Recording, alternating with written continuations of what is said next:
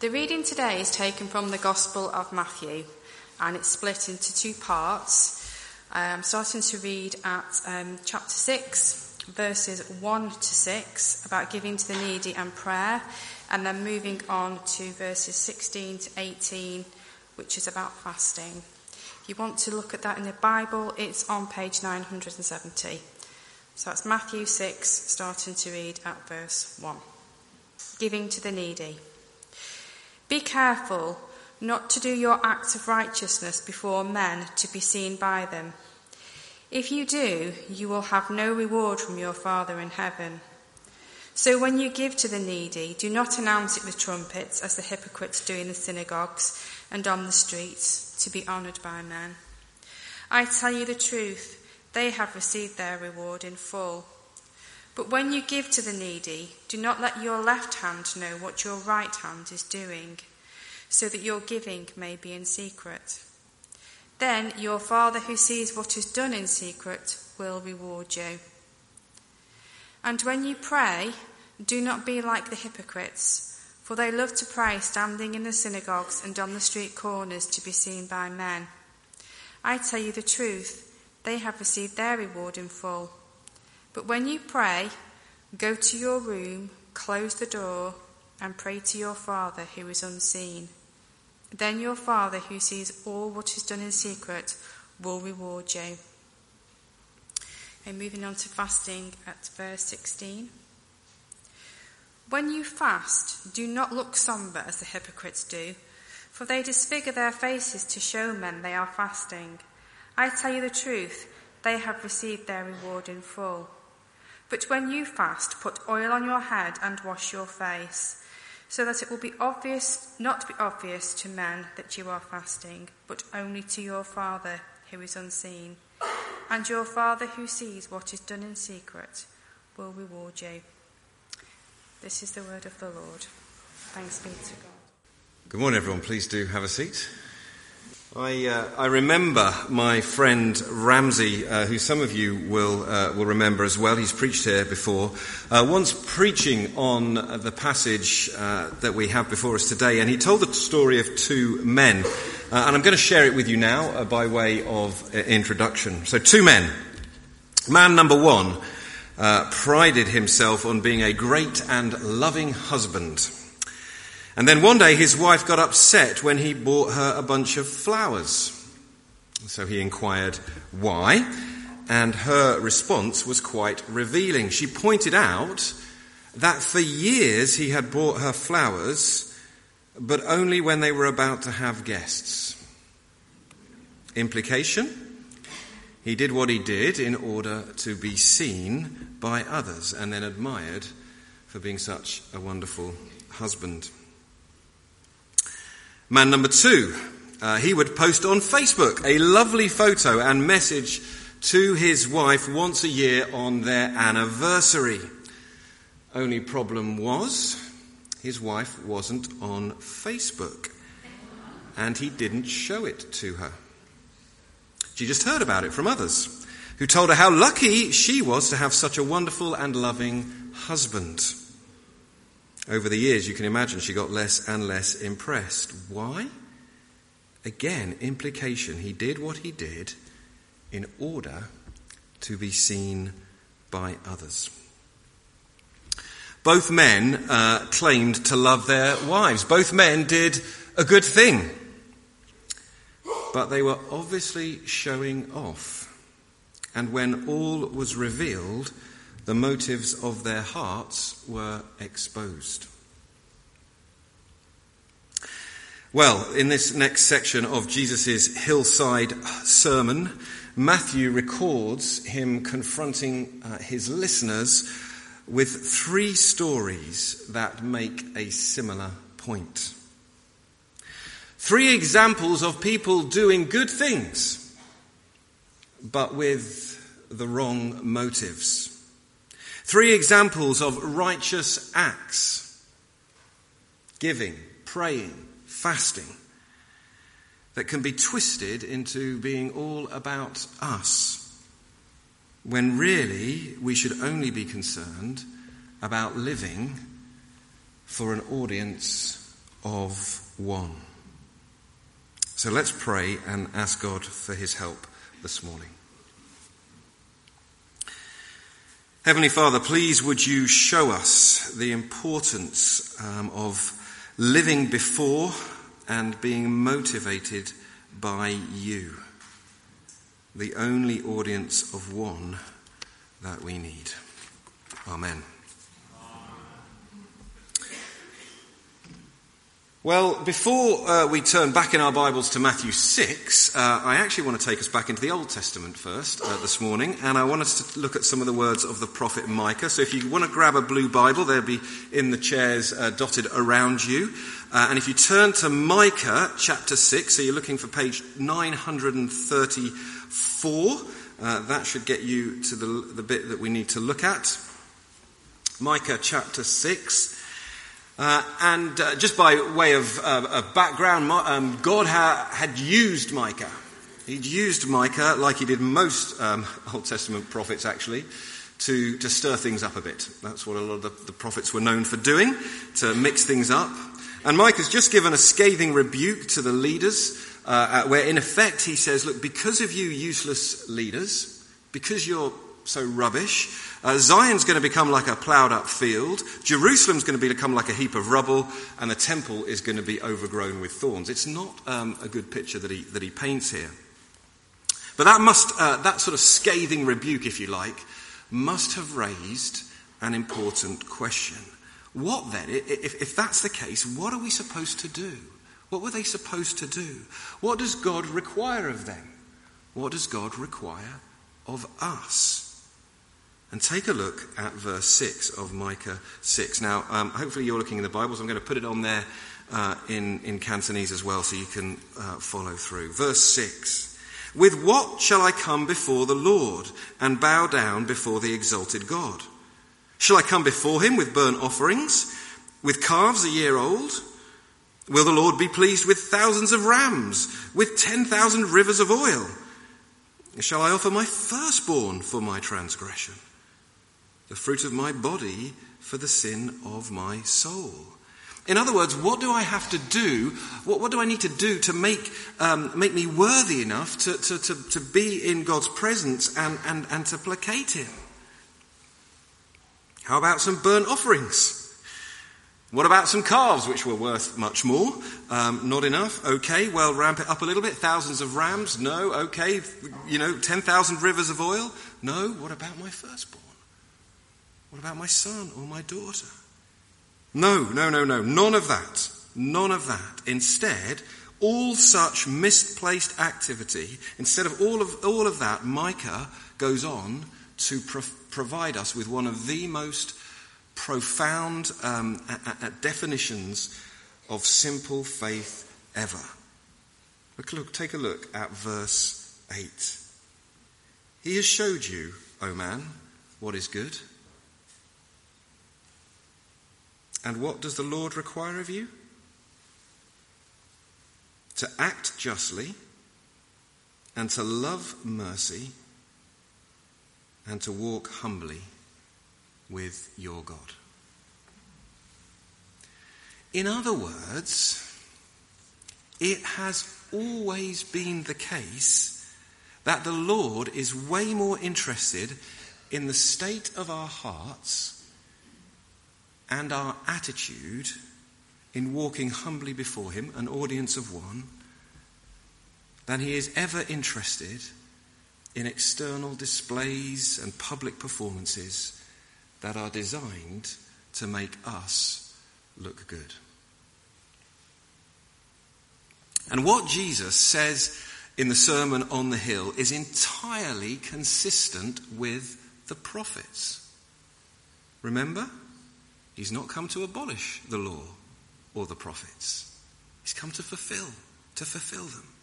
And Micah's prophetic words about walking humbly before God need to be ringing in our ears, if you like, as a foundation, as we encounter all that Jesus is saying to us today.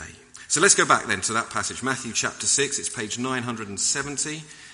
Matthew 6, 970. We left it, if you remember, last week with Jesus demanding nothing less than total perfection from his followers. At the end of chapter 5, verse 48, this is page 970. Be perfect, therefore, as your heavenly Father is perfect. Now, of course, Jesus knows that that is an impossible task. But what he has been at pains to point out over the preceding verses where we've been looking at in chapter 5 is that our love and our obedience shouldn't just be about fulfilling the letter of the law, as it were. We must let it perfectly fill every fibre of our being. So that it's not just about what we do, but it is about what we think, what we feel, and what we say as well, everything. But Jesus also knows that we human sinners have an alarming gift to deceive ourselves. We've got an alarming gift for self-deception and an intuitive longing, if you like, for self-promotion. He knows that's the case. We want people to know, don't we? We want people to know just how perfect our thinking has been, or our actions have been, or our feeling has been. But our actions or our doing is pretty much at the top of that list. And so Jesus says in chapter 6, verse 1, take care. He says, take care. Let's have a look, verse 1. Be careful not to do your acts of righteousness before men, to be seen by them. If you do, you will have no reward from your Father in heaven. Now that last phrase is really significant. We'll come back to it towards the end. But for now, I just want us to hear Jesus' warning to take care. What does he want us to be careful of? Well, that our acts of righteousness, our good deeds, are done with the right motives. Not to big us up, but to live faithfully before the only audience of one that counts. Most of us, whether we are aware of it or not, do things, don't we, with one eye on the approval of someone or some people, maybe more than one person else. So the question isn't really whether we have an audience. The question is which is the one that motivates us. And Jesus' focus here, just like the Old Testament prophet Micah's, is on our walk before God. He's saying, look, keep focused on your vertical relationship with God. Be motivated primarily by that relationship. And don't do things just to be concerned, if you like, in the horizontal, in our relationships with each other. Don't just do things primarily where you're concerned with those relationships, to be seen by others. But if you've been paying attention, you might be right to raise a bit of a question or a concern at what Jesus is saying here, because it sounds quite contradictory, doesn't it? Have you picked that up? Cast your mind back a few weeks. Can anyone think what the problem might be here? If you need a clue, look back to verse 16 of chapter 5. Verse 16 of chapter 5. What does that say? This is the audience participation time. Feel free to shout it out. What does Jesus basically say there? Let your light shine before men. Let your light, let your good deeds, he says, shine, be seen before men. And we're going to go, well, which is it, Jesus? What do you want us to do? Do you want us to be seen and noticed? Or do you not?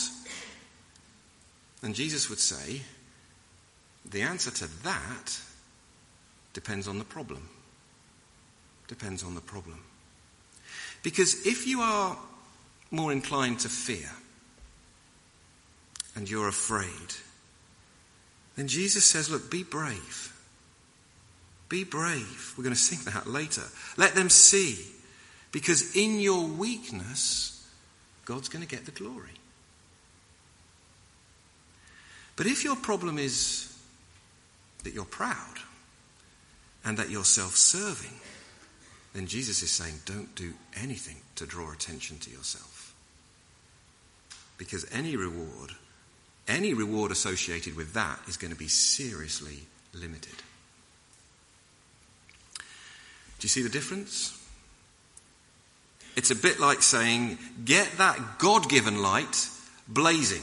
You know, the light that God gives you, blaze that so that as many people as possible can see it, but keep that personal light hidden well underneath the bowl. No self-promotion. And then he gives 3 examples of where this kind of pride can play out in our lives. So we're thinking about giving, we're thinking about praying, and we're thinking about fasting. So firstly then, take care when you give. Verse 2. So when you give to the needy, in fact, notice that. Notice first of all that. When. Do you see the assumption there? It's not if you give to the needy. No, he says when you give. The assumption is that true followers of Jesus give. Verse 2. So when you give to the needy, do not announce it with trumpets, as the hypocrites do in the synagogues and on the streets to be honoured by men. I tell you the truth, they have received their reward in full. But when you give to the needy, do not let your left hand know what your right hand is doing, so that your giving may be in secret. Then your Father, who sees what is done in secret, will reward you. Now, in each of these 3 examples that we're going to walk through, Jesus is going to repeat the same pattern. First, he says what we shouldn't do. Then he applies a good dollop of irony in it. And then he describes what we should do and gives us the reason why. That's the pattern he does for all of these 3 areas. And so when we're thinking about giving, if we put ourselves in the place of Jesus' first listeners, when it comes to giving, they would have sort of thought of helping the poor as being synonymous with righteousness. That was, a great good deed to do. It was supposed to be, of course, a reflection of God's own righteousness, expressed in his mercy. But according to Jesus, for some, it had become just an act. It just become like performance.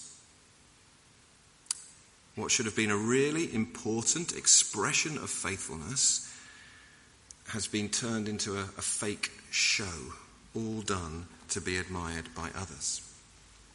And that's what he means by hypocrite in this verse. It comes up time and time again. In fact, the classical Greek word here, translated hypocrite, means actor. It means to pretend to be something that you are not. He's saying, don't act, don't pretend. What then should we do when we give? Well, Jesus says, when you give, give discreetly. This is verse 3. He says, do not let your left hand know what your right hand is doing, so that your giving may be in secret. In other words, give without drawing any attention to yourselves whatsoever. I think Jesus is helping us to grasp something really important about giving here. And it's this. Giving, in and of itself, as a neutral act, doesn't please God. It doesn't matter whether you give £5 or £5 million, God doesn't need it. What matters is your heart and your attitude in that giving. So Jesus would far rather, for example, you give back to him 50p with a joyful, generous spirit in a way that no one but you and he knows about, than he would have you give £50 in a way that, just somehow some people get to accidentally hear about. That's what he's saying. Now, we have to face the reality, don't we, that those of us who give to the needy through the church use modern technology, and we want to make the most of the government's tax relief and things like that. And we can't get away from the fact that it is not exclusively our giving between us and God. Our accounts need to be checked. They need to be audited. That's it's a responsible, it's a godly thing to do. The accounting needs to have a trail in order that we get tax relief on gifts. So you need to know that that is done by the minimum number of people possible. And that none of the staff, none of the leaders, the senior leaders here at St. John's know anything about specifics about what you do or do not give. But please remember here, it's the attitude of the heart that is important. It's not some strict legalistic application of not literally letting my left hand know what my right hand is doing. Why? Because that would be carnage, wouldn't it? That's why we use that phrase when we talk about things in a derogatory, while the left hand doesn't know what the right hand is doing. We don't think about it in a positive way, do we? So there is a balance to be achieved here. But here's our modern challenge. If I allow my giving to be influenced by what I hope the treasurer or the assistant treasurer will think when they see my gift hit the bank account, then I am not taking care to heed Jesus' words here. Or if I am all too eager to tell you about the homeless man that I bought a sandwich for when I was in town the other day, or the mate that I helped out until payday came around, or whatever it may be, if that comes out just that little bit too easily, then I am not living Jesus wants. Take care. You're not living like one of the king's citizens. So Jesus says, when you give, take care. Give discreetly and without any thought to how impressive you can make it look to other people. Next, Jesus turns our attention to a second act of righteousness that can get corrupted. He says, take care when you pray.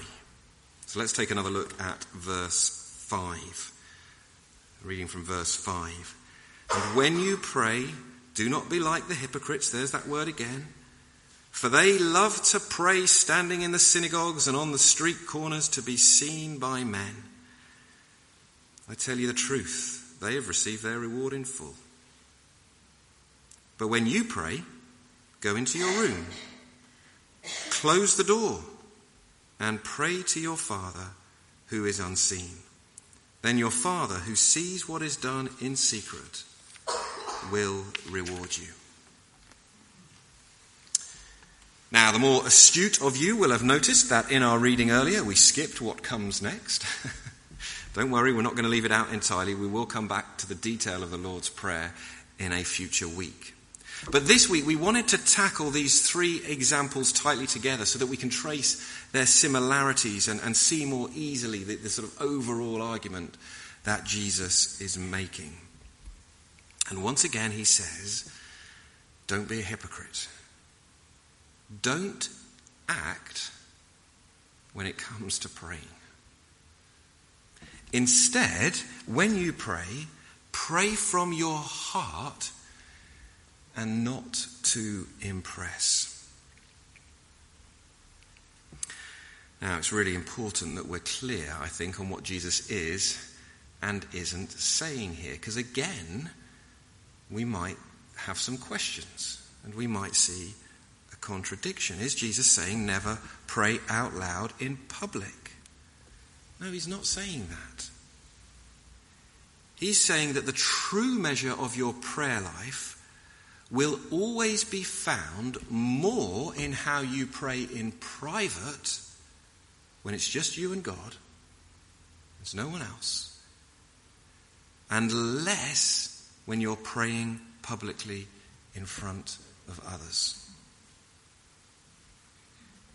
And public prayer has a vital place in the life of a church. And there are plenty of examples in the New Testament of that. So public prayer, praying out loud in front of other people, can't be wrong. But when we pray in front of others, like we do leading prayers in church here, or like we do when we pray in our small groups, or praying at a church meeting or with friends, Jesus is warning us not to pray to impress others. Not to worry about what they will think of our praying. Just pray to God, the only audience of one that matters, not to anyone else. And then, when we pray on our own, in our rooms, with the door closed as it were, that is when you can be most sure that your praying is genuine. Because when you're praying on your own, there's no one else to consider.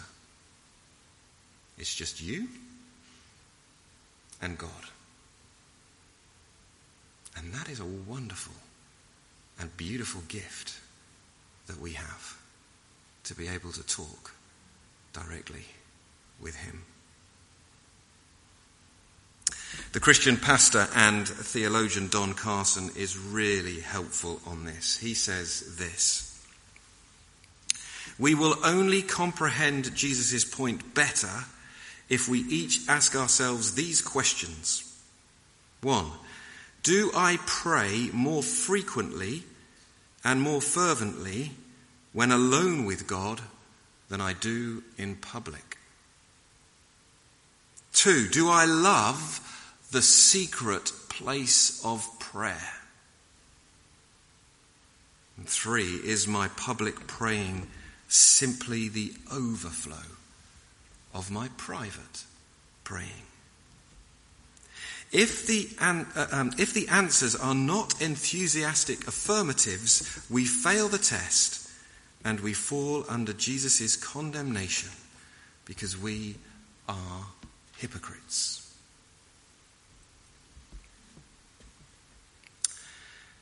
I don't know how you feel hearing that or reading that. I have found that extremely challenging, reflecting on that this week. Extremely. When we pray from the heart and not to impress. Then lastly, take care when you fast. Take care when you fast. This is verse 16, so this is jumping ahead, leaving the Lord's Prayer for another week. Verse 16, when you fast, again notice the when, not if. When you fast, do not look somber as the hypocrites do, for they disfigure their faces to show men that they're fasting. I tell you the truth, they have received their reward in full.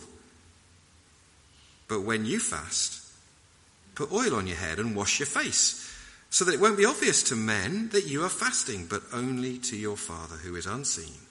And your Father who sees what is done in secret will reward you. So can I ask the question, when was the last time that you fasted?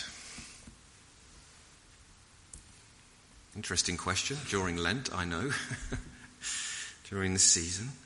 But I suspect Lent is the closest most of us come to any sort of fast, isn't it? Withholding of chocolate being an obvious example. Now, there's loads we could say on fasting. I wonder if it's a topic actually that we'll get to in our new Sunday evening Rooted series, those sessions one day. It's precisely that sort of thing that we could think about there. But briefly, let me say a couple of really important things about it now, especially if you've not thought about it much before. Firstly, we need to think about what fasting is. What is fasting?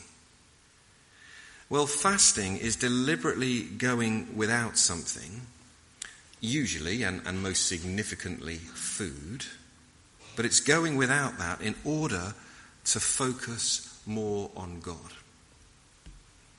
It is not just eating less or cutting out certain foods. That's dieting. It's not fasting. Fasting is going without food or something else in order to focus more on God. But the point of it isn't just to give us more time then to read and to pray. The point of it is to feel the hunger. To feel it. Or to feel the absence of something. And to allow that hunger or that absence of something to confront us with our own mortality. Our total need of God in everything. It's a practical, it's a physical thing. It's an emotional reminder, if you like, of our weakness, of our vulnerability, of our mortality, our place in life, even we could say, couldn't we? Created, creator. In charge, not in charge. It's a reminder of just how completely and utterly dependent we are on God for everything. I mean, yes, we can fast in other ways than food. We can give up chocolate. We can give up social media. We can stop watching things on television, whatever it might be. But their worth can only be, the worth of those activities can only be assessed in how much they make us aware of our total dependence, our total need upon God. Fasting needs to draw us deeper in repentance, deeper into faith, deeper into praise, deeper into worship of the one who alone can restore our relationship. Now, the Old Testament Jews, they were only commanded to fast once a year, although they also fasted during times of repentance or crisis or when a key decision needed to be made. You know, that's not a bad model to follow. But by the time Jesus was preaching on the hill, fasting had developed into a much more regular habit. And once again, it had turned into this opportunity to show off and to impress the wrong audience. That's why Jesus says, take care when you fast and keep it secret. Secret between you and your Father. That's why back then a lack of oil and facial washing was bad, because it made it obvious what you were doing. It was bad. That's why now letting people know what you've been giving up for Lent on Facebook or in conversation could be equally as unhelpful. It's between you and God. What's going on? So, in all these things, then, we need to take care. We need to take care when we give, when we pray, and when we fast. Don't make it obvious, Jesus is saying, what you are doing. Because how we do these things will affect our reward. I'm sure you won't have failed to notice the contrast Jesus makes in all three of these examples. He says, those who give and pray and fast as hypocrites have, if you look at verse 2, 5 and 16, what have they done? They have received their reward in full. In other words, there's the huge dollop of irony that I was talking about earlier. Jesus is saying, you've got what you wanted. You wanted the praise of man, and you've got it. But that's it. It's limited. Whoopee-doo. That's all you've got. But to all those who follow Jesus' instruction and give and pray and fast in private, he says these words in verses 4 and 6 and 19. He says, your Father who sees what is done in secret will reward you. In other words, your heavenly Father will see, he will hear, and he will respond. Now and into eternity. For those who give privately comes the delight, the reward of delight, if you like, now. The delight that your gift has helped meet a need. The delight that your giving has changed a life. The delight of investing in eternity rather than squandering it on temporary selfish desires. That's the reward. For those who pray privately and from the heart comes the reward of a deep, personal, intimate connection with the loving Heavenly Father who created us. That's an amazing reward. And for all those who fast in secret comes the reward of a sustaining, holy perspective. The humility of knowing that our very existence is dependent on God. And the joy of knowing that through the blood of his Son, we have an everlasting future with him. As C.S. Lewis once helpfully noted, he said, proper rewards are not simply tacked onto the activity to which they are given, but they are the activity itself in consummation. That's why the reward of passing a music exam is not the certificate itself, but the ability to enjoy the playing of the instrument. That's the reward, the activity in consummation. That's why the reward of your team winning the league or the cup isn't the title or the silverware, but it's the joy of playing or the joy of watching them play the game. So all those who give, who pray and fast as Jesus commands, will enjoy that activity both now, in part, and then on into eternity in full. Their reward won't be limited, but it will be everlasting. And so my final thought is a question. What about you? What kind of reward are you living for or working towards? A temporary, limited one or an everlasting one? Will your reward be received now in full and be limited, or will it be everlasting? Had the Old Testament prophet Micah been able to jump into a time machine and jump forward and join Jesus on the hill, I think he would have been gratefully cheering him on as Jesus uttered these words. Because he would have heard the Son of God validating the very words that God the Father had given him all those years before. The consistency of God's message shines throughout history. May we all walk humbly with our God, because he is the only audience of one that we need. Let's pray.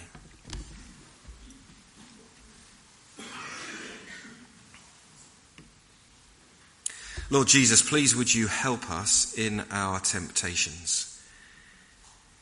When we are tempted to show off and make it all about us, please would you help us to hide. But Lord, when we're tempted to hide, please would you help us to live showing your light to the world. And Lord, may all that we think, may all that we say, may all that we do only serve to lead others and ourselves to praise you. And please, Lord, protect and keep us humble in everything. For your name's sake we pray. Amen.